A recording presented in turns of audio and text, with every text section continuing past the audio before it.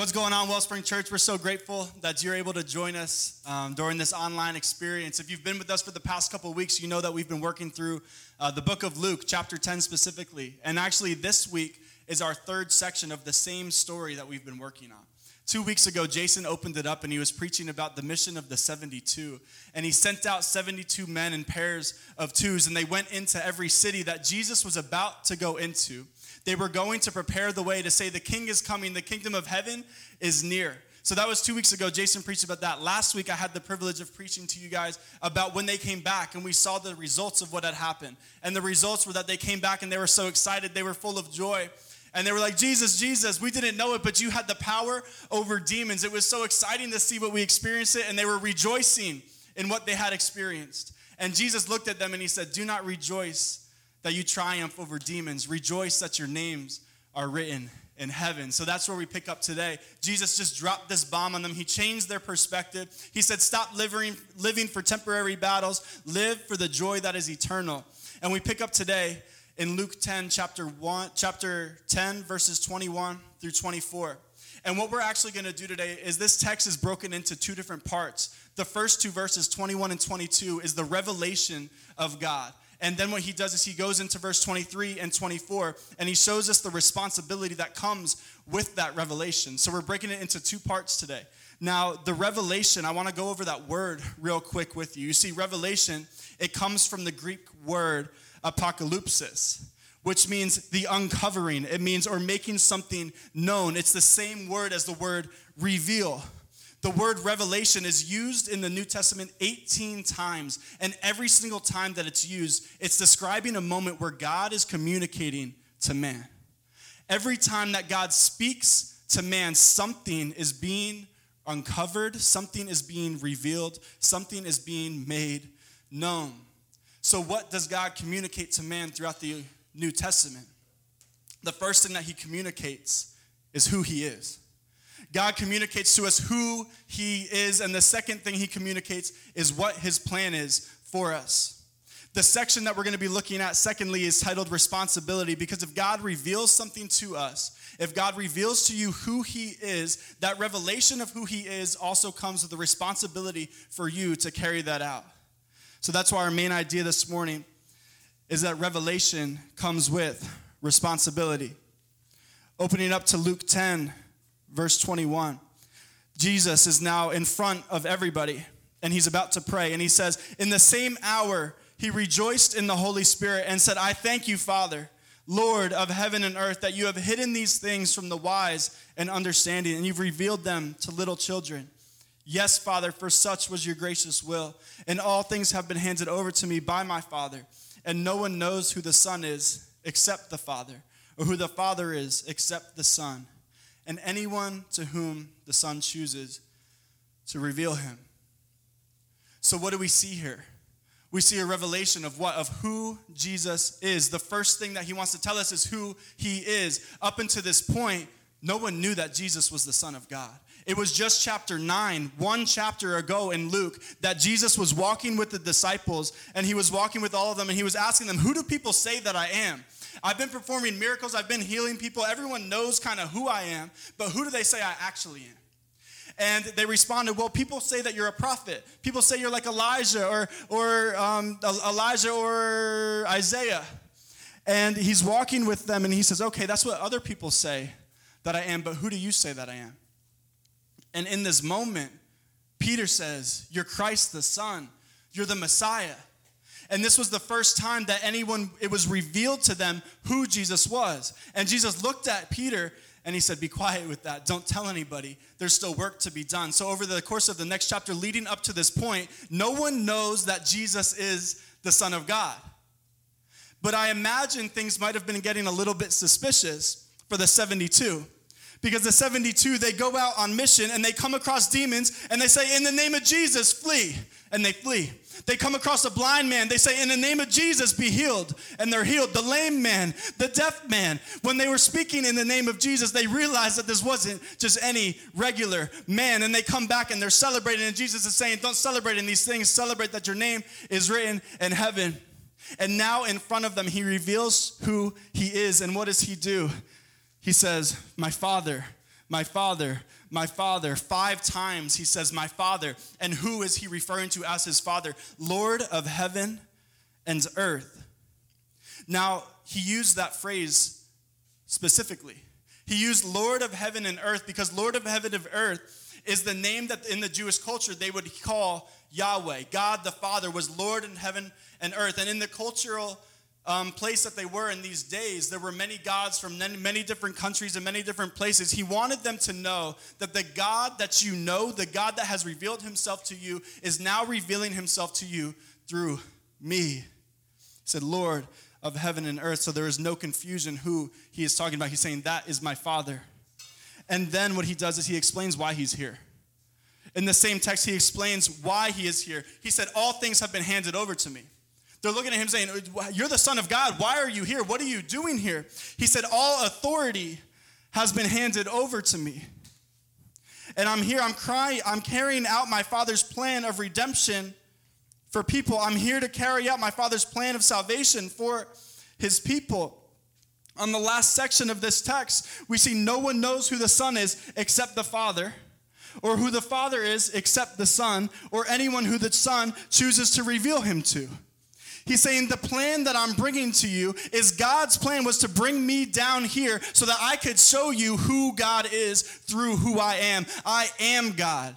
In John 14, he says, I am the way, the truth, and the life, and no one comes to the Father except through me. Why is that? Well, Jesus, being God, comes down to earth and says, I'm the only person who knows how to get there. I'm the only one who actually knows God. No one knows the Father except the Son, and the Son except the Father. I'm the only way to heaven. I am the only way to reconnect the Father with his people who have sinned and fallen short of the glory of God. I am the only one that can do this. The largest reason that Jesus is the only way to eternal salvation is because he's the only one that can introduce you to his Father. He's the only one who knows God. The modern day universal understanding that all roads lead to heaven is an understanding that will lead thousands and millions of people astray because we want to believe that this isn't the only way. But why would Jesus say this? He's the only one who knows him. He says, I'm the only way to get there, and I'll hang on a cross so that I can bring you there. I love you. I want you with us for eternity. Let me take you to heaven with me. Jesus also needs them to know that it's not in any other God that they can get there, but it's also not in themselves that they can get there. Those who are dead in their trespasses and sin are blinded by Satan and are unable to understand spiritual truth. They're unable to please God, and they cannot save themselves. Nothing in them can save themselves. That's why he says, God, I rejoice that you have hidden these things from the wise and understanding and revealed them to little children. Yes, Father, for such was your gracious will. He says little children here, and I like the other translation, which would say infant. Because when I think of little children, I think of some 4-year-old kicking me in the shins, and I just really don't like to think about that. So he uses the word infant here. And I thought it was so interesting that Jesus would use the word infant in order to describe somebody who he is revealing himself to. And I thought about what an infant has or does that an adult couldn't do. A wise man or someone of understanding, that he wouldn't be able to reveal it to them. And when I was thinking about an infant, I thought about this baby who couldn't feed themselves. They couldn't move themselves. They couldn't think for themselves. They couldn't act for themselves. They can't do anything for themselves. Everywhere that they went, they were brought there. Everything that they knew was taught to them. Everything that they had was given to them. The child depends solely on their father or mother or guardian for everything that they have, everything that they need, everything in life can't be earned. They can't earn anything from themselves, for themselves. There's nothing that an infant can do for themselves. They solely rely on the Father. And this is why Jesus is speaking at this problem. And he's saying, listen, it's the infant who receives something from God, so that man may have nothing to boast in, because there is no earthly intellect that can lead you to a place of understanding a supernatural, righteous, and holy God. There is nothing on this planet that can lead you there. It is the Spirit of God that does it. Jesus says, actually Paul says in Ephesians 2:8, for by grace you have been saved through faith, that not of yourselves. It is the gift of God, not of works, lest anyone should boast. So that no one can boast. Now, it says, for by grace, you have to say, what is the definition of grace? It's unmerited favor. Unmerited favor means that there is nothing that you can do to earn the favor in which you have received. That's why it says it's a gift of God. There is no amount of good deeds that you could do. There is no amount of good things that you can do. There is nothing on this planet that you could ever do to receive a gift that God can only give. God had hidden spiritual truth so that it is not discoverable by the most elevated of human intellect and wisdom, so that it could only be revealed through his scripture and through his Holy Spirit to our minds. By grace, through faith, not by hard work, through knowledge. Salvation is not restricted to the spiritual elite.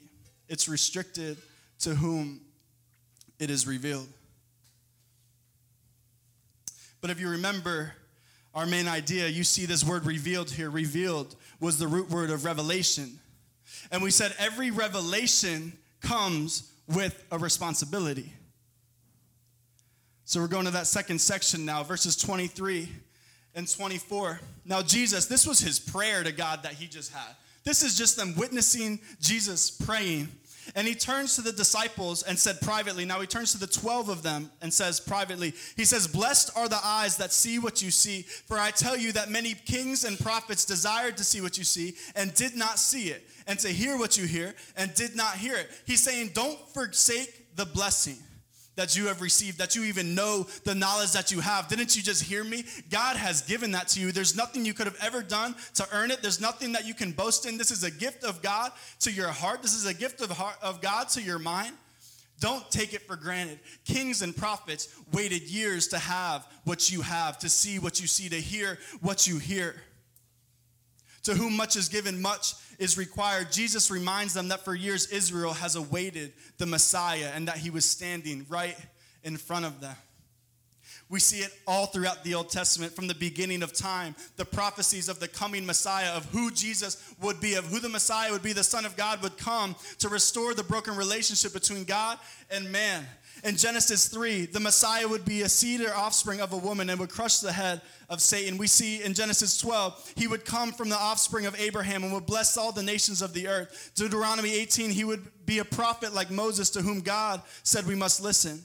Micah 5, he would be born in Bethlehem of Judah. He would be born of a virgin in Isaiah. He would have a throne, a kingdom, a dynasty, a house, starting with the King David that would last forever. We see that in 2 Samuel. He would be called Wonderful Counselor, Mighty God, Everlasting Father, Prince of Peace. He would possess an everlasting kingdom. We see it in Isaiah. He would ride into Jerusalem on a donkey. We see that in Zechariah. He would be pierced for our transgressions and crushed for our iniquities. We see that in Isaiah as well. He would die among the wicked ones, but be buried with the rich. He would be resurrected from the grave, for God would not allow his Holy One to suffer and decay. We see that in Psalms. He is the one whom Israel will one day recognize as the one that they pierced, causing bitter grief. We see that in Zechariah. Every one of these prophecies of the Old Testament were answered in the name of Jesus, in the man of Jesus that was sitting right before them. He's saying, don't you see what you're seeing here? Don't you see what you're witnessing? The blessing that you have received, that kings have died in faith, waiting for the moment to see me. And I'm here right before your eyes. Do not forsake this. Do not take this moment for granted. And that's what I say to you today, Wellspring Church. Do not take the knowledge that you have for granted. Do not take the opportunity that you have of salvation for granted. It comes with a responsibility. Blessed are the eyes that see what you hear and hear what you hear and see what you see. The revelation of God in your heart cannot be taken for granted. That revelation comes with a responsibility, and that responsibility is in two pieces. And it's actually in the next passage that Jason's going to preach on next week, but I'm going to touch on it real quick. One, the first responsibility that we have, you have the cure to the world's greatest sickness. You have the knowledge of the cure of the world's greatest sickness, evil and sin that plagues every single person's life. You know it. You've been taught it. You've received it. You've understood it. You've had a revelation where now you know the truth. Now you know that Jesus is the only way, yet you sit here with the cure, and there are people in your lives that need to know it. That's the mission of Christ, is to tell everybody what happened. Tell everybody what they can have, the freedom that they can receive in Jesus. If you knew the cure to cancer and the person in your bed next to you had it, wouldn't you give it to them? If you knew the cure to coronavirus and everybody at your work had it, wouldn't you give it to them? Yet you know the cure to eternal separation from God. You know the cure to eternal damnation, yet the person in your bed, you won't share it with them. The person at your work, you won't share it with them. You know what this leads to. It's not just an earthly sin. It's an eternal separation from God. You know the cure. You have a responsibility to share it. The second responsibility that comes with that revelation is actually one of our main core values here at Wellspring Church. It's endless growth. And if I was to theologically give you the word endless growth, actually resembles the word sanctification. Sanctification is the process of growing to be more and more like Jesus. The process of moving sin out of our lives and becoming more like Jesus. Why do we do that? Why is that our responsibility? One, because God revealed himself to us, so then we have to share that. Now God has revealed to us his plan, so now we have to live by that. The two revelations that God shows us requires two responsibilities that we have. You might be the only Bible that somebody reads. You might be the only person that the person at your work comes across that's a Christian. Would they know that you're different? Would they know that you weren't going to do the things that they were doing? Would they know you by your actions and how you followed Jesus? If God has been revealed to you, shouldn't we make sure that God can be revealed through you? Shouldn't we be able to see the change in you? To say, God, I love you, Jesus, you're mine, and then your life never changes or nothing ever changes about you, is not taking the responsibility for the revelation that you've received. You see, the two commandments that follow in the next section, they asked Jesus, what are the greatest two commandments? And he said, love the Lord your God with all your heart, soul, and mind. And then he says, and also love your neighbor. Now, I think that the church today preaches a lot about loving your neighbor. You hear it all over America. It's great to love people. It is phenomenal to love people. It is a calling of God to love people. But there's a reason that he said that second. Because love the Lord your God with all your heart, mind, and soul is the greatest commandment, because it's the hardest thing for us to do. And you might be looking at your computer screen like, what do you mean it's the hardest thing to love God? God loved me. He died for me on the cross. He did everything for me. He freed me. What do you mean it's hard to love God? Well, the process of loving God is sanctification, where we consistently deny ourselves and choose to love God instead. It's the most difficult thing to do, to be tempted to do something, that your flesh wants to do something or look at something or act like something, and say, you know what, no, I love God. I need to deny this and act in obedience to his word, act in obedience to what he has called me to do. I think it's so much more difficult to follow God and love God than to love people, because I think when we love people, we can pat ourselves on the back a lot of the time. When I love somebody well and I send them flowers or something, I can say, you know, like, I did that. In my power, I can love people very well. But you don't talk to many people who walk into the church building and say, man, I loved God really well yesterday. I stopped having sex with my girlfriend before marriage. Or I gave up the porn addiction that I've been struggling with for 20 years. You don't talk to people who walk into the building and say, you know what, I loved God really well yesterday when I didn't smoke pot. It's a lot more difficult to love God because we don't get to pat ourselves on the back all the time about it. We don't get to love ourselves about it. I want to take us back real quick. And I'm going to finish up with this. We're going back to the verse 21. And I think that this is my favorite part of the text, and I saved it for last for a purpose. It said, in that same hour, he rejoiced. That's Jesus, standing here rejoicing because it had been revealed to them, salvation, who God was, who Jesus was, had been revealed to them. And it uses this word, he rejoiced. Now, in the last section that we talked about 2 weeks ago, it used the word rejoice as well for the disciples, for the 72. They returned and they were excited, they were rejoicing. And when you study the original Greek of how this was written, the word rejoice in the first section was chero. And chero means to be glad. It's like, when I read chero, I thought of churro, because I get really glad when I eat churros. It's like, I'm just happy. This is an earthly amount of satisfaction. I'm glad. I'm a glad person. But the word that it's used here with Jesus, it says he rejoiced in the Holy Spirit, and that's a different word.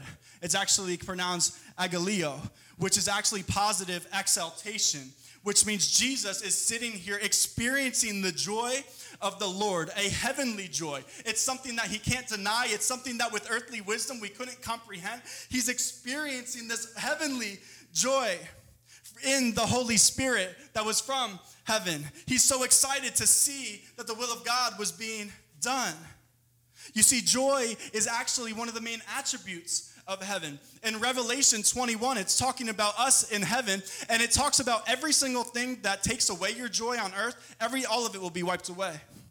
It says he will wipe away every tear from their eyes. He will wipe away death. It will be no more.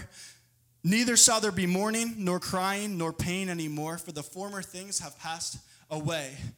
Heavenly joy eliminates everything that takes away joy, and this is the joy that we can experience, and this is the joy that Jesus was experiencing. I want to point out, why did Jesus feel this joy? Fresh off of this holy exaltation, he goes right to the one who provided this joy from him. He starts praying. He starts praying, and he says, God, Father, thank you. But what is he thankful for? It says, for such was your gracious will. God, thank you that your plan was done. I'm rejoicing because your plan was fulfilled, not because anything that I wanted was fulfilled. Well, this is Jesus, so it was what he wanted, but it was what God wanted. His will was done. The thing that produced supreme joy for Jesus was the ultimate satisfaction of the Father. Here we close out the story of the 72, and we don't have any results. We don't know how many people got saved. We don't know how many demons were cast out. We don't know how many people got healed. We're here at the end of the story, and all I see is that people are excited. We don't know how many people got saved. What is the result that we're counting here? The only result that we see is that joy was given to those who fulfilled the will of God. Jesus gave them the plan to go on mission for Christ. And he said, you're going to experience failure. And when you do experience failure, he said, dust your feet off and keep on moving. You see, God's measurements of results, God's metrics on how he measures success is much different than yours and mine. God wasn't measuring the results of their actions. He was measuring the resilience of their obedience. He knew that they would fail at some point. He knew that they were incapable of perfection. If you've ever walked into a room of people and tried to preach about Jesus to people who are unbelievers, you know that you almost never get a 100% success rate. God knew that they would fail when they walked into certain towns, yet he was well pleased with what they did. He was much more focused on their obedience. Why? Because your obedience to God always leads to the outcome that God desires. Let me say that again. Your obedience always leads to the outcome that God desires. And while we're at it, the outcome that God desires is always good.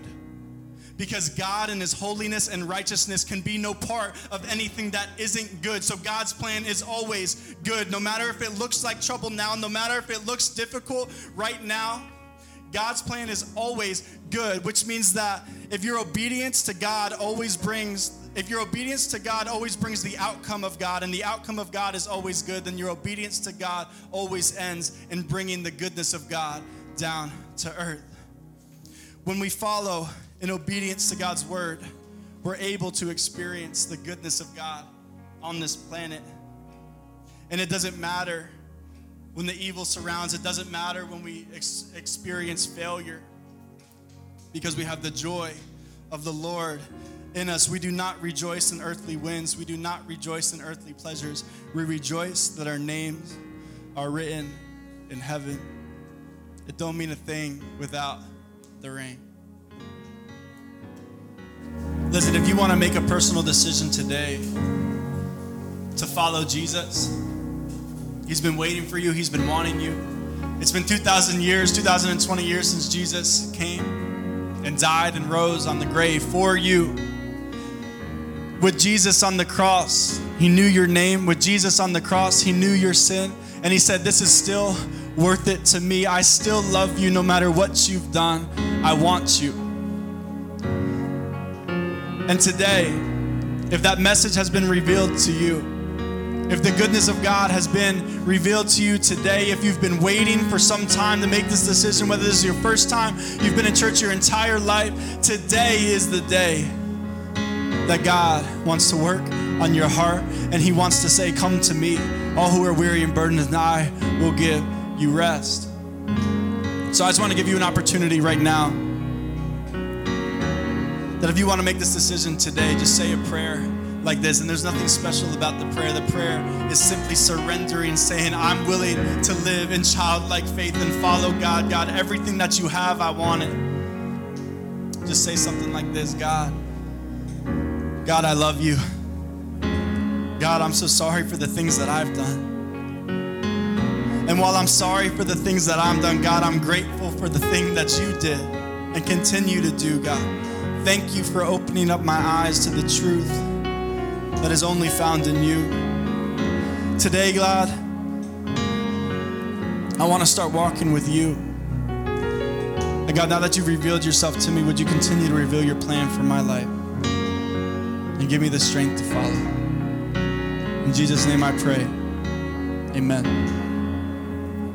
If you made that decision today, there's a party in this room. But like I said last week, we don't really matter here. There's a party in heaven for you because another child has been returned to the King. We're so grateful for the decision that you made. There's going to be down in the comment section, there's going to be a link. We want to send you a Bible pack, and we also want one of our elders to be able to reach out to you. So we love you. Thank you for joining us today. We'll see you next week. Thank you for checking out a sermon recorded right here at Wellspring Church in Toms River. If it's your first time connecting with us, we'd love to stay connected with you. So don't forget to like and subscribe to this video. And then down in the description box below, there's ways to give online. There's our social media accounts. We'd love to stay connected with you throughout the week. We love and appreciate you, and we hope you have a fantastic week.